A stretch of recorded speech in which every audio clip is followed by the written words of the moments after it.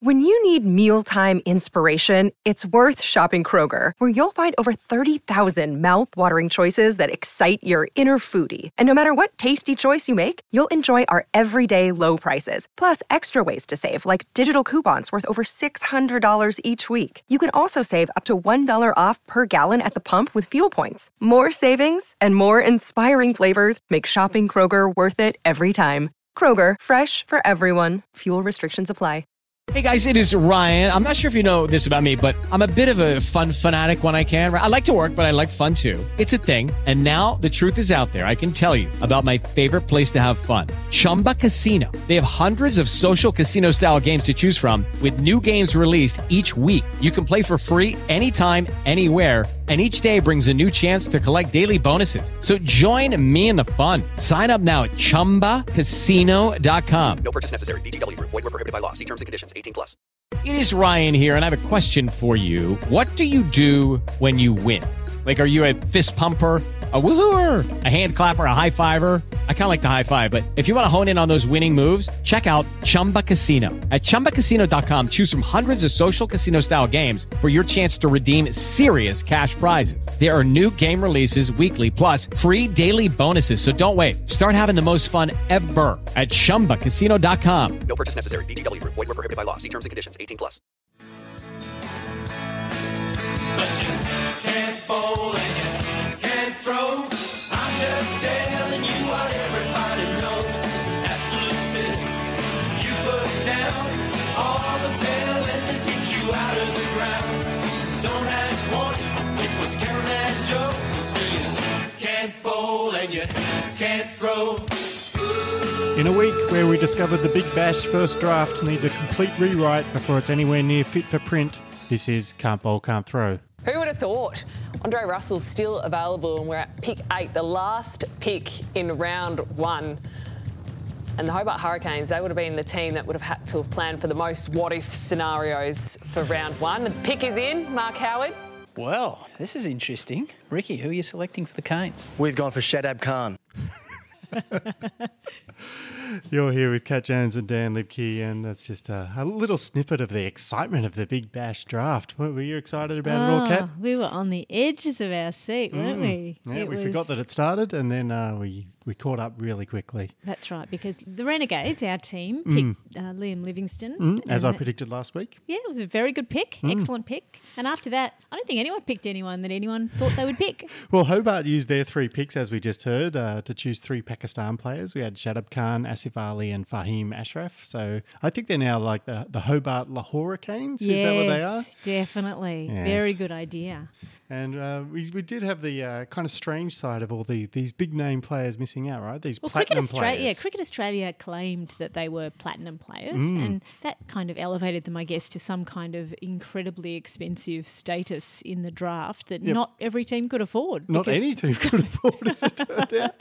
So the ones that missed out were Faf, who you were asking should be picked last week. I wanted Faf to be picked. But anyway. Kieran Pollard, Andre Russell, Dwayne Bravo and Jason Roy, they were all platinum and they were all left on the shelf, on the platinum shelf. Yes, but they're left on the platinum shelf. They can go now playing whatever other T20 comp is going on at the same time. Yes, so I guess they will. One of the many others. Well, one thing's for sure, they'll be racing back to be part of the Big Bash draft next year, won't they? Yeah. They would have loved to the have Big their Bash names snubbing. up there. Yeah, it's great. And it was wasn't it great TV, all of that, those administrators all sitting around the table. I mean, it's very similar to the IPL.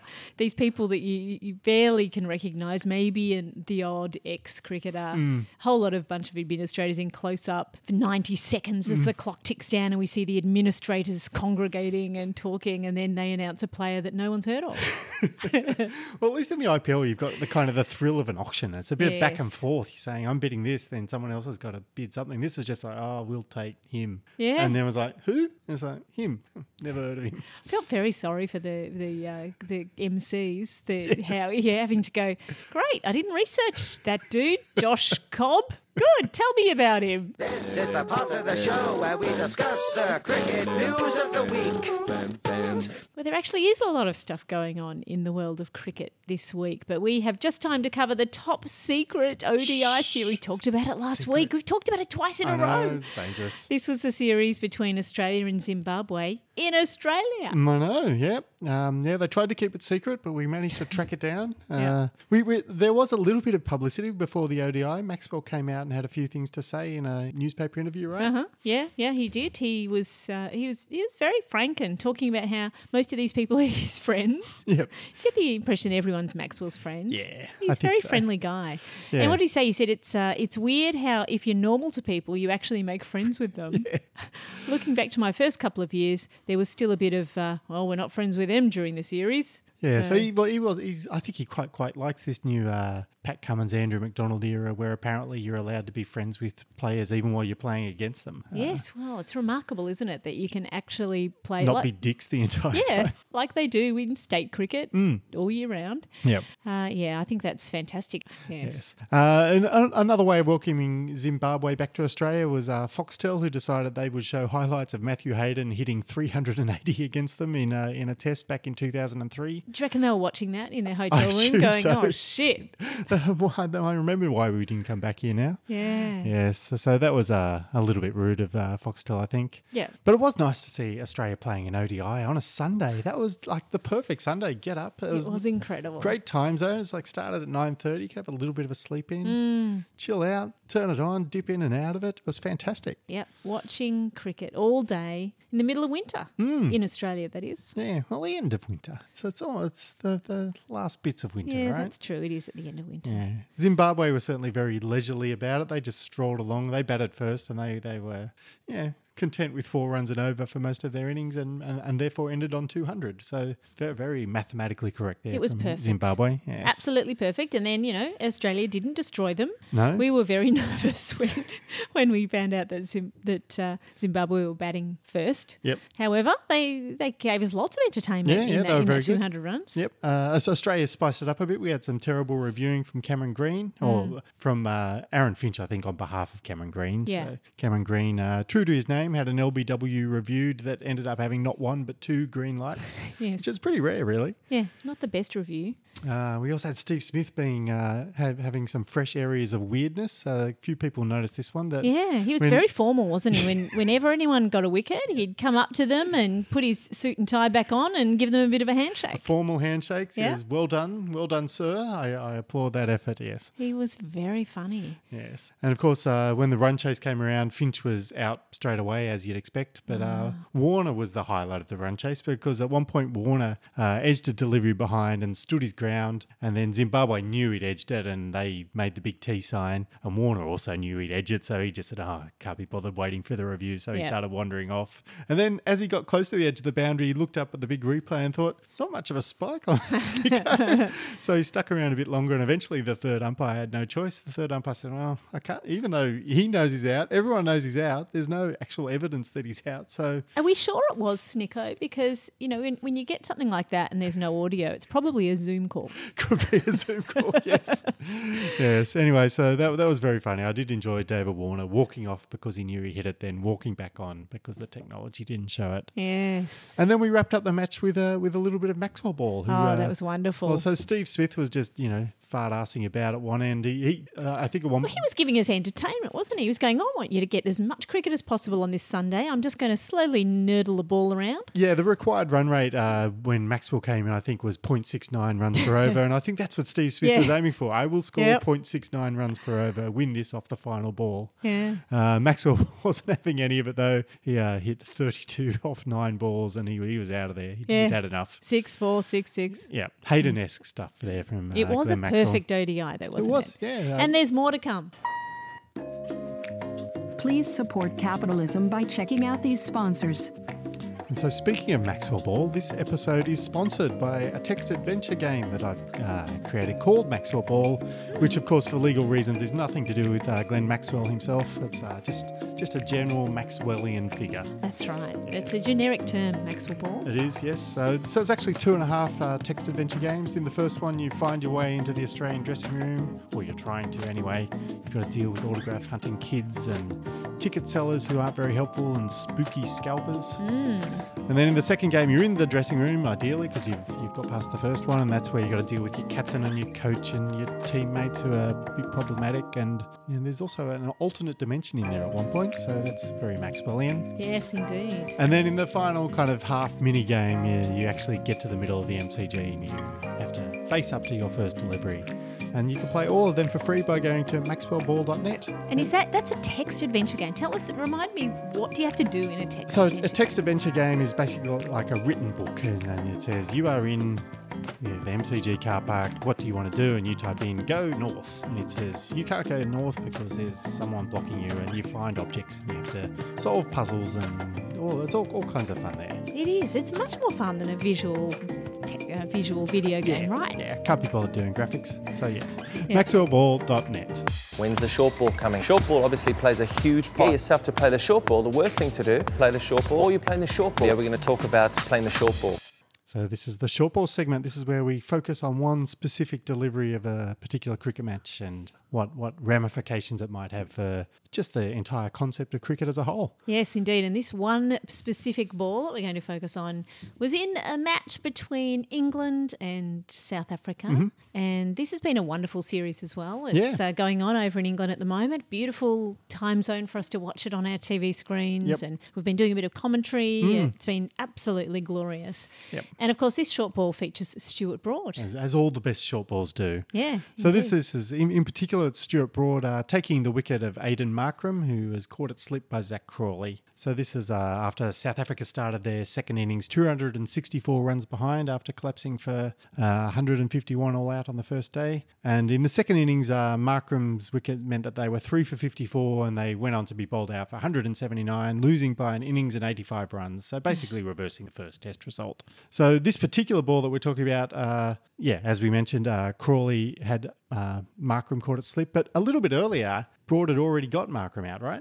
That's right. Broad bowled Markram and then they were so busy celebrating and the umpire calls no ball. Yes, they checked it upstairs. And a classic no ball wicket. A classic of the genre. England do love a good wicket off a no ball. I think there's about 4 or 5 England bowlers whose first wickets have been taken away because of no balls. It's a rite of passage. Everyone needs to do it from time to time. In fact, it's quite tolerated, right? Yeah. It's to be expected. And it felt a little bit too easy. I actually tweeted at the time, this seems too easy piece of comedy for Stuart Broad. I mean, it's very good for your average run-of-the-mill cricketer, but Stuart Broad, you expect a little bit more from him. That's right. We've seen this bit of comedy before. Yeah, I mean, it's like Monty Python telling a knock-knock joke or something. It's just a little bit too easy. And of course, the no ball itself was marginal, so we had a little bit of Stuart Broad arguing with the umpire, saying, "Come on, it was that far over, not barely." So he complained to the umpire. Probably thought about reviewing it, knowing Stuart, but I don't think he could get Stokes to go along with the idea of reviewing the no ball. Yes, indeed. So then, of course, next wicket he got, fresh in his mind, he remembered this and he didn't really celebrate the wicket. He appealed, but he didn't really celebrate.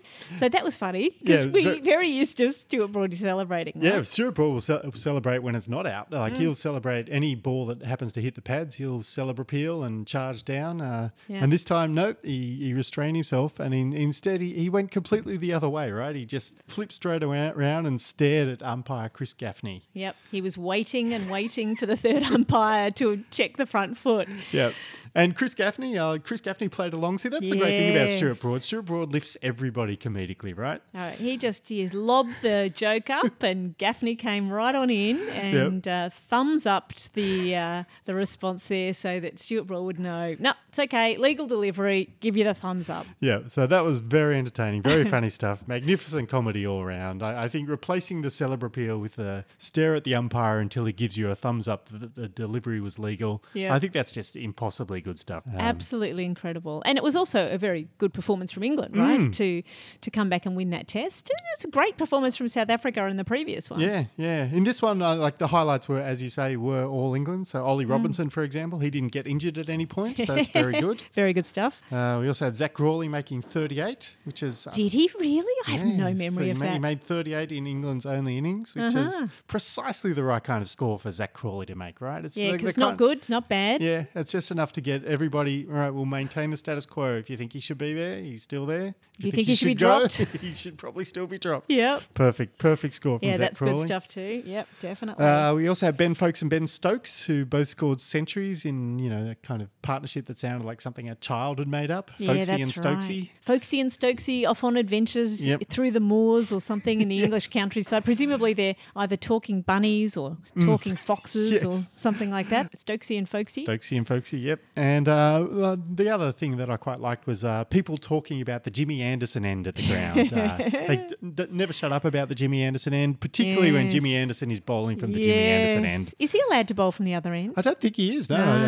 I think he has to bowl from his own end. Oh, that was fantastic. And you have a theory about the Jimmy Anderson end. Yeah, well, I think if I was playing on the ground against him, I'd just keep pointing at the sign and saying, "Is this the end of Jimmy Anderson?" And I'd keep saying it over and over. Is this the end of Jimmy Anderson? Until everybody got annoyed at me. Ideally, Jimmy Anderson himself, and threatened to thump me or something. Yes, well, he's supposed to have a little bit of a temper on him, so Yeah. he's probably not the kind of guy you want to be teasing about. Is this that. the end of Jimmy Anderson? I don't think that would get tired at all. No, of course not. There was only really one negative for England, I think, in this one. They didn't get to do a classic Bazball fourth innings run chase, did they? No, not at all. Very disappointing. But I think if Bazball was anything, Stokes should have asked or demanded that they come out and chase a negative target in the fourth innings. Why not? That would have been impressive. Can't bowl, can't throw, coming live. Thanks for tuning in and taking your time. The underappreciated act of the week, the funniest and crazy plays of the week. Who is gonna join the honorary board? The #1 Scott Moeller Award. This is the Muller Award. This is for underappreciated acts in cricket. And we only have 3 nominations, so it's possible the intro will last longer than our chat about the nominees. But this is, of course, in memory of the wonderful Scott Muller, who couldn't bowl or throw. Yep, according to a cameraman and or leg spinner. Well, that's right. I mean, the leg spinner did say later. That is true, yes. That it but not at the time, apparently. He was probably right. They said he couldn't bowl or throw. They were probably right. Yep.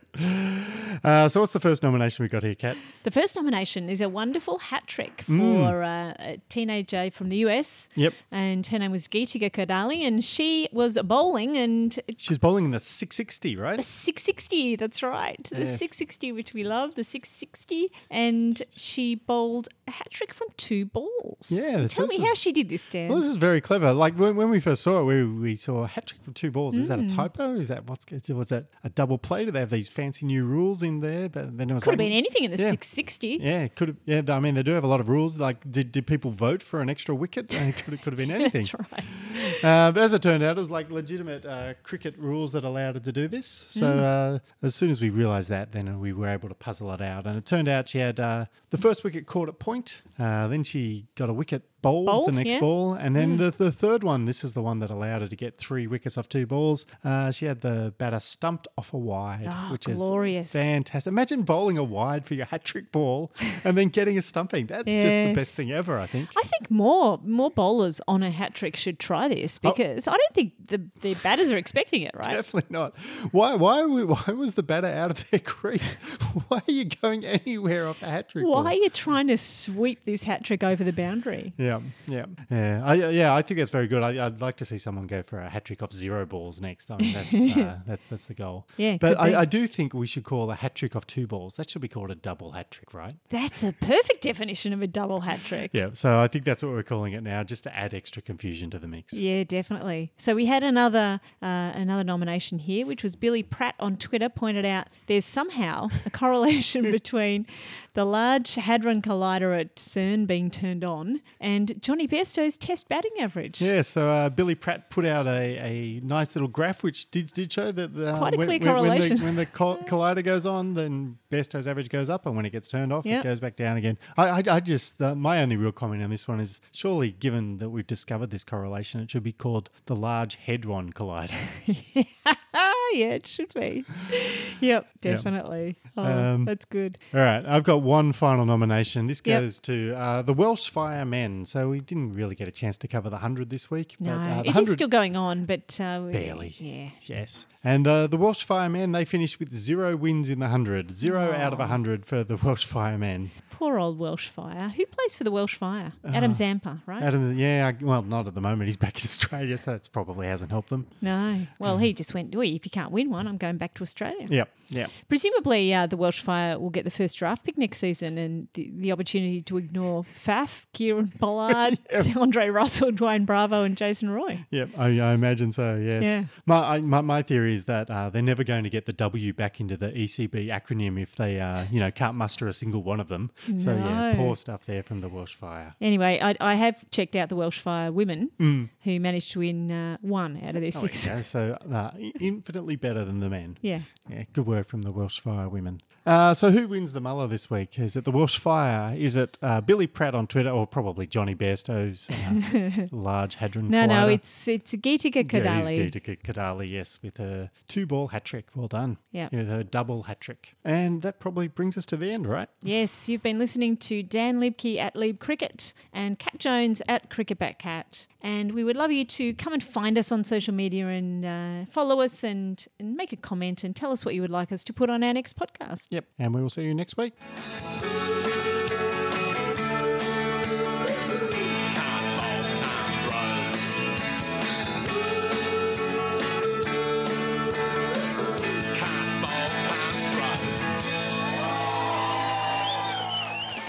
Is this the end of Jimmy Anderson? Sports Social Podcast Network.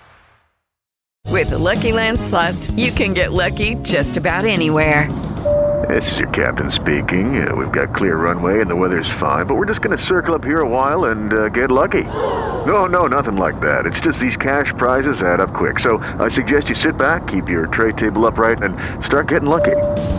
Play for free at LuckyLandSlots.com. Are you feeling lucky? No purchase necessary. Void where prohibited by law. 18+ terms and conditions apply. See website for details.